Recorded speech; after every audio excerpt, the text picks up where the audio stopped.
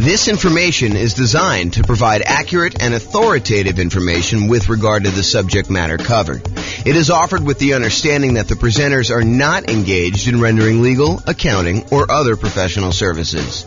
If legal advice or other expert advice is required, the services of a competent professional should be sought.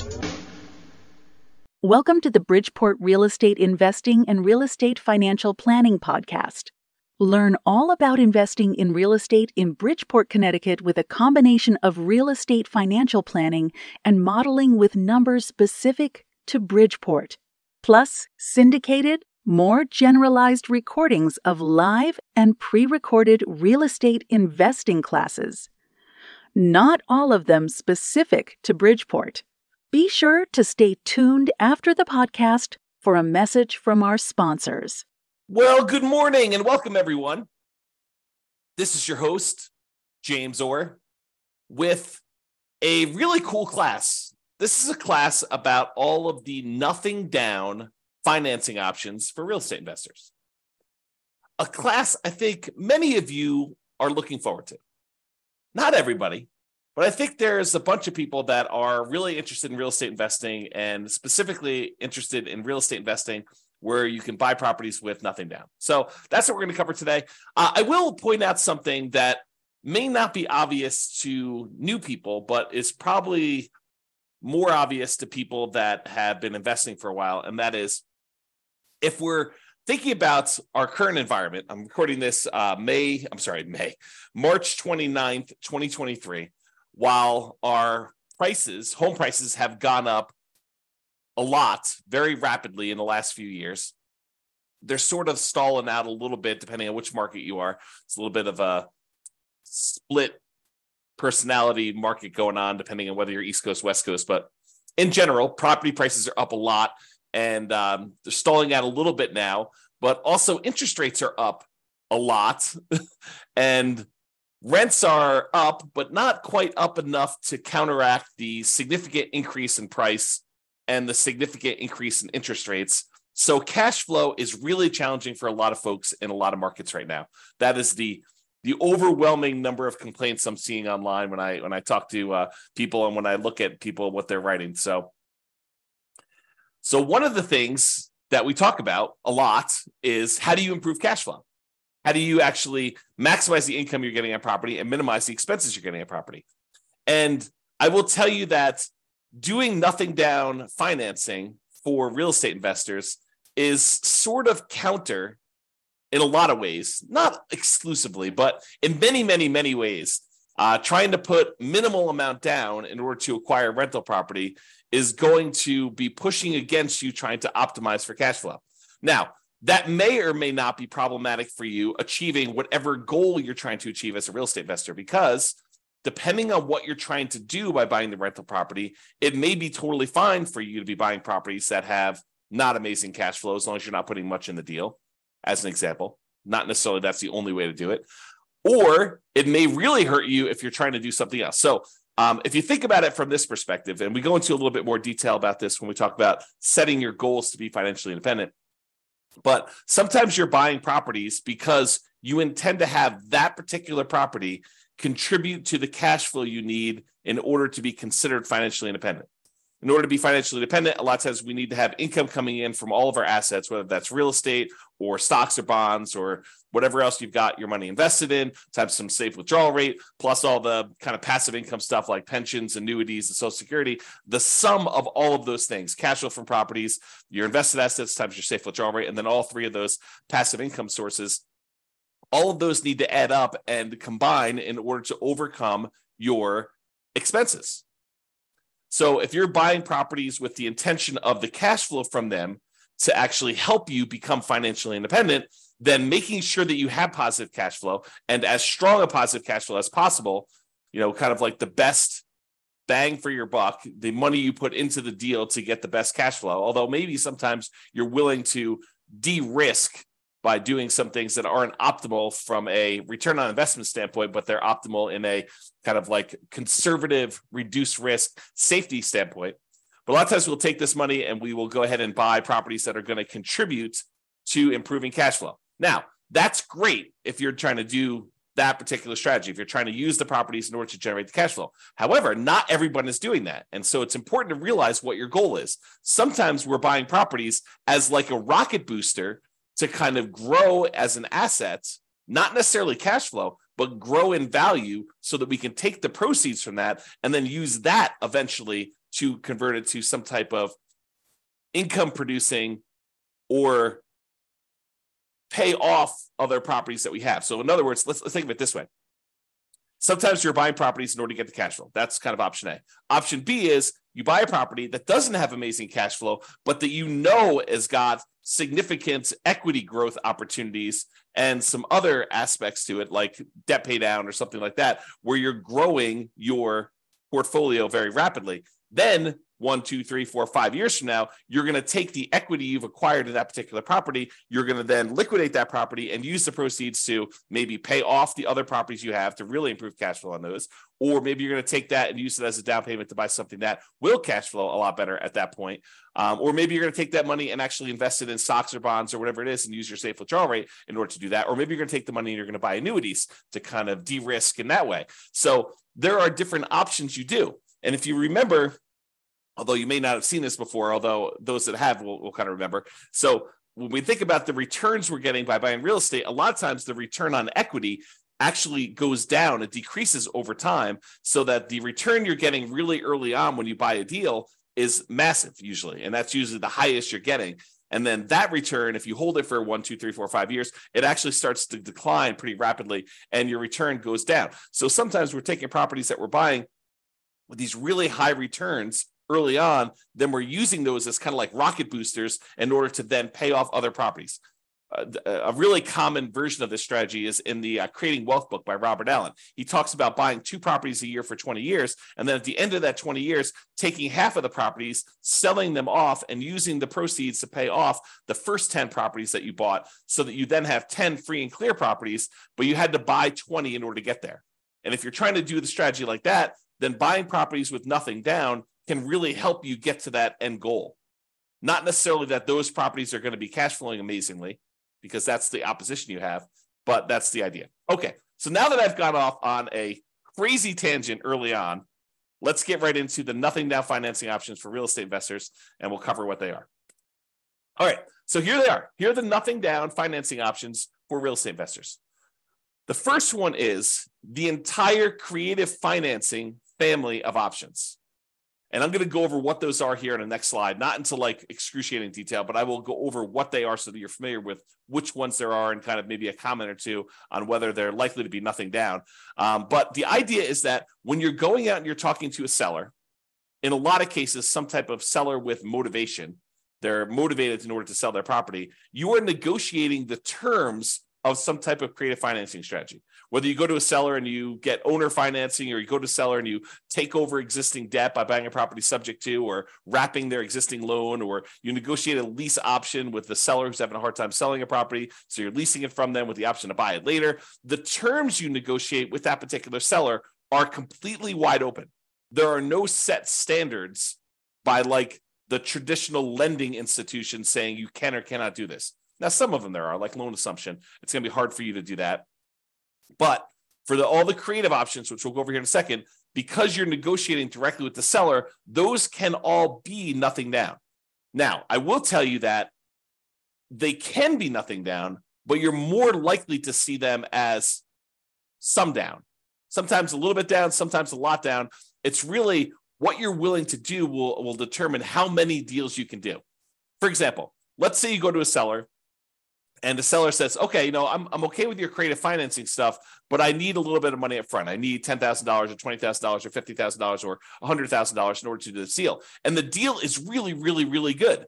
But if you're saying I only will do deals that have nothing down, you may have to walk away from that particular deal, even though it would be otherwise a good deal and would require a little bit of money down. Okay. Now, there may be another seller that's like, sure, I'll do nothing down. It doesn't matter to me at all. And you could do those. But I think you'll find more deals and a wider variety of deals. And sometimes I could argue better deals if you're willing to put a little bit down. Okay. All right. So that's creative financing. Private money and hard money. A lot of people just interchange these. I actually think of them as different. So private money, in my mind, is a lender is someone who is not in the business normally of lending money. And the most common example I use is grandma. You're at Thanksgiving dinner. You're telling grandma that you are doing this real estate thing. You're investing in some properties, and maybe you're flipping properties, and you're going to this hard money lender, and the hard money lender is charging you, 15% and 2 points. So they're charging you 2 percentage points of the loan in order to initiate the loan, and they're charging you 15% interest for the 6 months or 8 months or 12 months or whatever that you have the loan out there for. And grandma says, "Whoa, 15%. I'm only getting 4% on my CDs. I've got $500,000 in CDs. How about I loan you the money instead of getting 15%? Let's say you pay me 7% or 8% or 9% or 11%." And you say, "Grandma, that sounds great." And she's like, "Well, it's better for me. I don't want to give the bank this money, and they're only paying me 4%. I'd rather have you do it. You can make some money with it, and I get more than what I get in the bank." Or maybe even grandma says, "I'll do it for the same 4%. I might as well." And so the idea is that private money is someone that you know personally, that you've gone to, and you've asked them to become a lender on your real estate investing projects. They are not in the business of loaning money typically. Okay. And the terms of that are primarily based on your negotiating. If you go to Uncle Charlie, and Uncle Charlie is a shrewd businessman, and he's like, I would be willing to do this, but I want you to have some skin in the game. I want you to be, invested in the deal. I want you to have 10% or 20% of your own money in the deal, and I'll loan you as much as you need. And I'll even give you good terms. But it's up to you to negotiate those terms with Uncle Charlie or grandma or whoever else you're borrowing money from. Okay. And I will tell you that a lot of times this is based on trust. But there are some times when the quality of the deal matters, and the quality of deal can help. You have really, really amazing deal flow. This will be a lot easier for you to negotiate. And I think that's true universally, okay, with all the people that you're negotiating directly with. All right, hard money. So hard money is money that is borrowed from someone who is in the business, or some company that is in the business of loaning money on deals. A lot of times it's based on the quality of the deal and a little bit of negotiation. Typically, it's only commercial loans, so you're not usually going to be able to move into these properties. There are probably few exceptions to that, but most of the time, a lender doesn't want to deal with the loan requirements of making loans to people that are going to own or occupy. The rules for that are different, my understanding, and so they do not want to make these loans to people who are going to own or occupy. They want to make them on someone who's going to buy a property, flip it, or buy it as a rental and do something like that. Okay. So typically commercial properties only, typically not good for house hackers or nomads that are trying to do this stuff. And hard money loans, they can be nothing down if you have a good enough deal, and you can go in there, and the rates on them tend to be a little bit higher. They also tend to charge some points, although not always, but it tends to be that way. So there you go. That's the difference between private money and hard money, and those are options as well. So we've covered credit financing, which I'll go over some different strategies here in the next slide. Private money and hard money, kind of the difference between those two. Then let's talk about the typical nothing down financing options for house hackers and nomads. If you're wanting to do traditional non-owner occupant loans, where you're buying investment properties, you're not moving into them, it's hard to do nothing down unless you do creative financing, private money, or hard money. To go and try to find a traditional lender willing to loan you money as a non-owner occupant, buy an investment property, is going to be really hard to do. Now, if you're a house hacker and you're buying a single family home where you're going to get some roommates, or a duplex where you're going to live in one side and rent out the other, or a triplex where you're going to live in one of the units and rent out the other two, or a fourplex where you're going to live in one of the units and rent out the other three. And with the duplex, triplex, and fourplex, you can, in addition, have roommates in your own unit if you wanted to. So you could house hack in two ways. You can house hack by unit, and you can house hack by roommates. But if you're going to do strategies like that, there are traditional financing options available that are nothing down and that you can do those with. Okay. And if you're going to do the nomad strategy, where you buy a property, you move into the property, you live there for at least a year, which is a requirement of the lender, then you decide to convert that property to a rental, buy your next property with little or nothing down and with good owner-occupant interest rates. And then you repeat that process until you have as many rentals as you want. That's what nomading is. If you're going to do that, there are options for you to do that as well. So the two nothing down loan options are VA loans for veterans. If you have veteran benefits, you can get a VA loan. That's a nothing down loan program. And that could be used for single family homes. Plus, it could be used for duplexes, triplexes, or fourplexes. So you do a nothing down loan program and be able to buy a duplex, triplex, or fourplex, or single family home if you're doing that either as a house hacker or as a nomad. But you got to move into those units. You cannot buy a non-owner occupant property with a VA loan. You have to move in. Okay. And the other nothing down loan option that house hackers and nomads can use are USDA loans. USDA loans are typically for rural properties. So you're probably not going to be able to use this inside the city. These are going to be properties on the outskirts of town, in areas that have relatively low populations, and you might have to be living outside of your main marketplace in order to be able to acquire these and buy those properties. And they're only for single family homes. So you can't use those to buy duplex, triplex, or fourplex. It's only going to be a single family home for the USDA. So for veterans, for VA loans, you have to be a veteran. That's kind of like the restriction.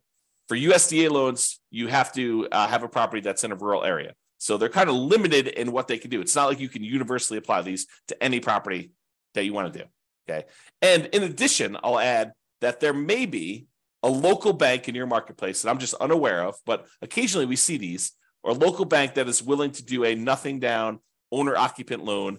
I've never seen them do a nothing down investor loan, but nothing down owner occupant loan. I've occasionally seen a local credit union or a bank offer a nothing down loan program for you to be able to do that. So it may be worth you searching locally for your credit unions and local kind of like community type banks in order to see if you can find deals like that. Okay. All right. So what I'm going to do is now we're going to go over the creative financing options, just kind of explain to you what those are and whether or not I think that they are likely to be nothing down type deals. And then we'll go over a little bit more detail about the VA loans and the USDA loans, which are the two primary ones that we're going to do. And then we'll finish up. Okay. So creative financing. There are 6 kind of groups of creative financing in my mind. There's owner financing, where the owner acts like the bank. They're the ones providing the financing. And in order for it to be owner financing, in my mind, it has to be free and clear. So the owner must own the property and not have any mortgage on it themselves in order for it to be owner financing. If they have a mortgage on it, it has to be wrap financing, where they're going to wrap their underlying type of loan. Okay. So someone who's trying to offer owner financing, but they have an existing loan in place, either they need to pay off that loan and offer you owner financing, or they're going to wrap their existing financing and then they're going to maybe collect the difference between what they're charging you and what they're paying on the underlying loan if they're wrapping an existing loan. Okay. So the terms of owner financing and wrap financing are whatever you negotiate with the seller. So they could be nothing down loans. Now, in order to find an owner financing deal or wrap financing deal, in most cases, you're going to have to do either a lot of labor or you're going to need to pay some money in marketing in order to have these deals come to you. So what I usually call the poor marketing methods or the lazy marketing methods. So either you're poor and you're willing to invest your time instead of money in order to find the deals. So a lot of manual labor to do this, or you're doing the lazy method where you're willing to spend some money in order to have deals come to you. So those are kind of like the 2 groups to do that. And one way costs money and the other way doesn't. So if you're really looking for, nothing down, may not really be nothing down. It may be no down payment, but you still have to pay money in order to do it. Okay, so owner financing, wrap financing, you're negotiating directly with the seller. So they technically can be nothing down loans, all negotiated though.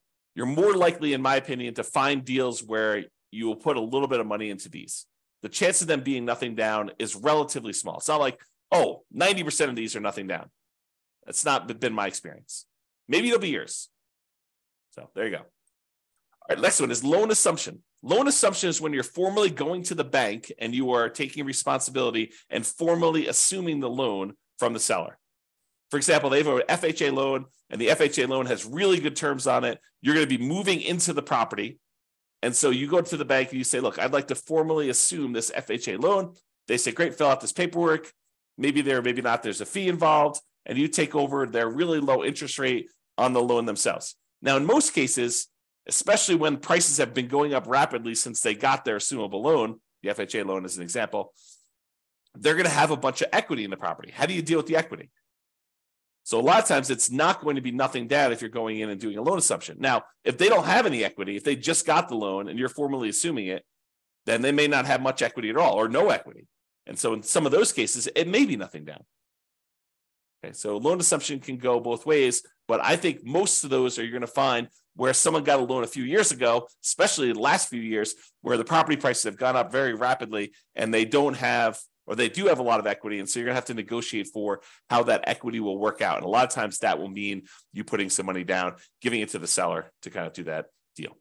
Okay. All right. So that's the first thing: owner financing, RAF financing, and then loan assumption. Loan assumptions, you're formally assuming the loan. Then there's the whole rent to own, lease option, lease purchase family, where you're leasing the property for a period of time or renting the property for a period of time, either way you want to use it. And then you're actually either getting an option to buy the property or a purchase contract in order to purchase the property for ideally some pre-agreed upon price at some pre-agreed upon point in the future, or a period of time that you have the option to do so. Okay. And so those, they could be nothing down. You could go and negotiate and find a seller who's motivated, who's like, look, I can't afford my payments anymore. I will go ahead and step in and start making your payments for you on your particular loan or on your particular property. Maybe it's rent or lease. And the seller may say, yeah, I'm motivated enough. I will do that with nothing down. I think you're more likely to find people willing to do those with a little bit down, but you could probably find one with nothing down. Then you've got the whole agreement for deed, bond for deed, contract for deed, installment land contract, where you have a contract in place, an agreement in place, where if you make payments over a certain period of time, at the end of that, you get a deed on the property. And those could also be nothing down. Again, you're likely to find ones where you have to put a little bit of money down, but you can find those like that. And finally, subject to is where you are, the seller is agreeing to deed you the property, but they're leaving their loan in place, and you would go and usually make payments on that underlying loan. There are versions of this where you don't, but it's exceptional. It's unusual. So you go in there and you buy a property, and there's an existing loan on the property, and you're agreeing to make payments on that loan, and the seller is deeding you the property, which means you are now the owner, and you're doing that. And I think those, you can find those where you have nothing down situations as well, although I think you're likely to find some where, especially in our current marketplace, where they have some equity and they'd expect to see a little bit of money. Sometimes it's as little as moving costs, right? I need some money in order to put a security deposit and a down payment or some other kind of like get me moved to another part of the country. There's some type of incentive to help them out of the particular situation. So sometimes it's that size of down payment, but sometimes it's a lot more, and it's all negotiated. All right. So those are the creative financing, nothing down type strategies you've got there. Now let's talk about the VA loans and the U.S. Department of Agriculture loans. So both of these are Nomad approved. If you're trying to do the Nomad strategy, I like these loans for doing Nomad. In fact, VA is probably my favorite loan for doing Nomad, especially if you could find the duplex, triplex, or fourplex as one of your first properties to do. Okay, so both Nomad approved. For VA, you must have the VA benefits. For the U.S. Department of Agriculture, the rural property loan has to be a rural property, has to be outside city limits. And there is a eligibility map you can look at on the USDA.gov website. You type in the address of the property, and it will tell you if it's a USDA eligible property. The link is shown here. I'll put it in the show notes if I remember to do that. If I don't, go ahead and reach out to me, and I'll go ahead and add it retroactively. But you can go ahead and look at the eligibility map, or just search Google. I mean, you don't need to reach out to me. Yeah, by the time you search it in Google, you'll get a response faster than me. It's USDA eligibility map, and it'll just show you where the USDA property are eligible. So you take an address of a property you're looking at, whether that's some property that you found through marketing of your own, or if it's property listed in the MLS, you go look at the property there. And by the way, don't take real estate agents' words that it is a USDA eligible property. You should verify this yourself. Okay, it'll be verified when you do it, but better to know before you go under contract whether it's eligible for USDA, nothing down or not. Okay. All right. So there's eligibility map for you to determine that. This doesn't apply. VA, you can do rural properties or properties in the city. It doesn't really matter. But you do need to have the VA benefits if you're doing the VA type of loan. So in both cases, 100% plus financing is available. It's 100% financing is available. With the USDA one, it's really financing, but you still have to pay the upfront, kind of PMI and stuff like that. With veterans, with the VA loan, the veterans loan, you can actually roll in your upfront funding fee, which makes it truly nothing down. So the VA loan is awesome. It's really, really good loan. A lot of times they have really good rates on them as well. Both of those are fixed rates with the VA loan, there is no technical PMI. There's no monthly private mortgage insurance payment. However, with the VA loan, you do pay an upfront funding fee unless you qualify for an exception to it, but you do pay an upfront funding fee, and that funding fee kind of is like paying an upfront PMI payment. It's the guarantee fee that the Veterans Administration uses to kind of like insure or guarantee the loans. So everyone's paying in, and if the loan defaults, and that's the money that they use in order to make sure that the lenders are protected there. With U.S. Department of Agriculture, you will have PMI. There'll be a separate private mortgage insurance payment on those. In both cases, you must own or occupy the property. And with the USDA loan, my understanding is you cannot own any other properties. With the VA loan, you can own other properties. With the VA loan, you could do 1 to 4 units. You can buy single-family homes, condos, townhomes. You could buy duplexes. You could buy triplexes. You could buy fourplexes. You cannot buy a 5-unit or greater. That's a different type of loan program altogether. It's a commercial loan. But for VA, 1 to 4 units work. For the U.S. Department of Agriculture, it is not multifamily properties, only single-family homes. And in addition to that, there are income restrictions on it. So for the USDA one, you need to have hit a sweet spot where you can't make too much, but you need to make enough to qualify to buy that house. So you need to kind of be in this narrow range for doing that. For the VA loan, my understanding is there's minimum restrictions, basically saying that you need to be able to qualify for your loan based on debt to income and stuff like that. But there's no maximum income that I'm aware of for the VA loan. Check with your lender. Your lender will tell you the actual rules. With VA loan, technically you can do more than one VA loan at a time. So it's based on your VA eligibility, like how much of that stuff you're using for their loan guarantee. So if you're buying more than one property, you may be able to use it more than once or use it partially. Talk to your lender about the details in that, but it is possible to have more than one VA loan. The appraisals on VA loans can be a little bit longer, and they can be a little bit stricter. I've seen some VA appraisers really nitpick for very tiny things that I think would easily pass at least a conventional loan. For as one example, one of the VA loans that a client of mine did, there was a flight of 3 stairs or 4 stairs going down to a sunken area on the property, and the 3 or 4 steps did not have a handrail, and the VA appraisal required that there be a handrail, which I thought was a little bit nitpicky, but just be prepared for that mentally. You can get up to 4% maximum seller concession, so you can get a seller to contribute some money to help you get your VA loan. With the U.S. Department of Agriculture, I believe it's a 6% maximum seller concessions, and you'll want to verify all this detail with your lender when you're getting these loans here. And then there's a whole bunch of information on funding fees, which I'm not going to go into a ton of detail. If you're going to get a VA loan, though, you really should go talk to your lender or look up the VA funding fees on the next slide. The VA funding fee is that kind of upfront PMI payment, which helps the VA guarantee loans to do that. So just be aware. So those are really the differences between the U.S. Department of Agriculture and the VA loans. Oh, I was going to mention, don't trust the real estate agents for telling you which properties are USDA approved, because sometimes they just assume it's out in the country, so that's USDA approved, and they don't really know. They didn't go and check on the map. There are a lot of really great agents out there who will go check and verify and do that for you. And then there are a handful of agents who will not. They don't know what they're doing. They don't know to even look this stuff up. And so you should do it as a double check. Okay.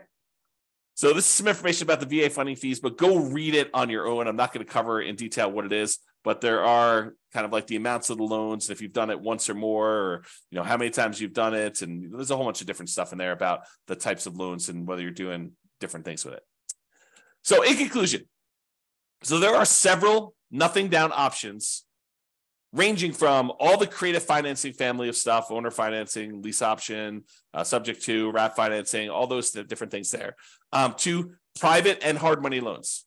And all of those options are typical for doing non-owner occupant financing. So a lot of the creative financing stuff, it doesn't require you to be an owner occupant, with the notable exception of probably the loan assumption, which may require that you owner occupy the property. But a lot of the other ones will not require that, or it's negotiated. But doing private money loans or hard money loans, you could definitely do non-owner occupant loans with those and buy investment property. In other words, by doing those. And for all but the hard money loans, there are probably also good options for house hackers and nomads trying to move into a property, get some income while they're living in a property for house hacking, or move into a property and live in the property for a year or two or whatever it is, to then convert that to a rental and continue to buy properties as owner occupants moving forward, like what we call the nomad strategy. So they could be good options for that, everything except hard money. Hard money is probably not going to be a good fit for doing house hacking or nomading. Now, there may also be local no down payment options as well from like local banks or credit unions or community banks and stuff like that. So just be aware that those are the primary options. The two mainstream nothing down programs for traditional financing are the VA loan and the USDA loan. And these tend to be really good ones for house hackers and nomads. In particular, if you are a veteran, thank you for your service. And also, those are amazing loan products for you to be able to get, especially for starting out. A lot of times, I will recommend to nomads, if you can get a VA loan and buy a duplex, triplex, or fourplex as your first property, that's amazing. Now, if it's going to take you 2 years to find a property where that would work for you and you can get the loan and be able to qualify for the property and be able to actually close on it, it may be better for you to buy a different property first. But if you could buy one because your marketplace has a bunch of duplex, triplex, and fourplexes kind of sitting around there, our local marketplace where I live do not. So it's really, really hard to find these. In a lot of cases, it would be better for you to get started and not wait for your VA benefits to be able to do those. Just go buy a single family home if that works for you. But if you can do it, it's really, really good if you could buy a duplex, triplex, and fourplex first with a VA loan.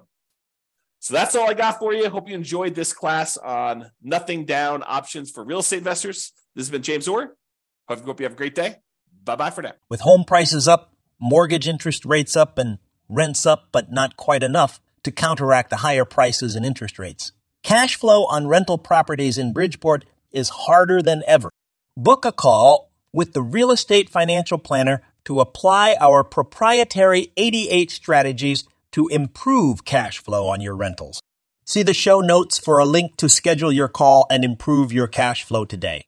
If you're a real estate agent, lender, or professional in Bridgeport that wants to help our real estate investor listeners, consider reaching out to learn about collaboration opportunities with this podcast. We'd love to add more value to our listeners by having you assist our investors buy, sell, and finance their real estate investment. See the show notes to schedule a call to discuss collaboration opportunities.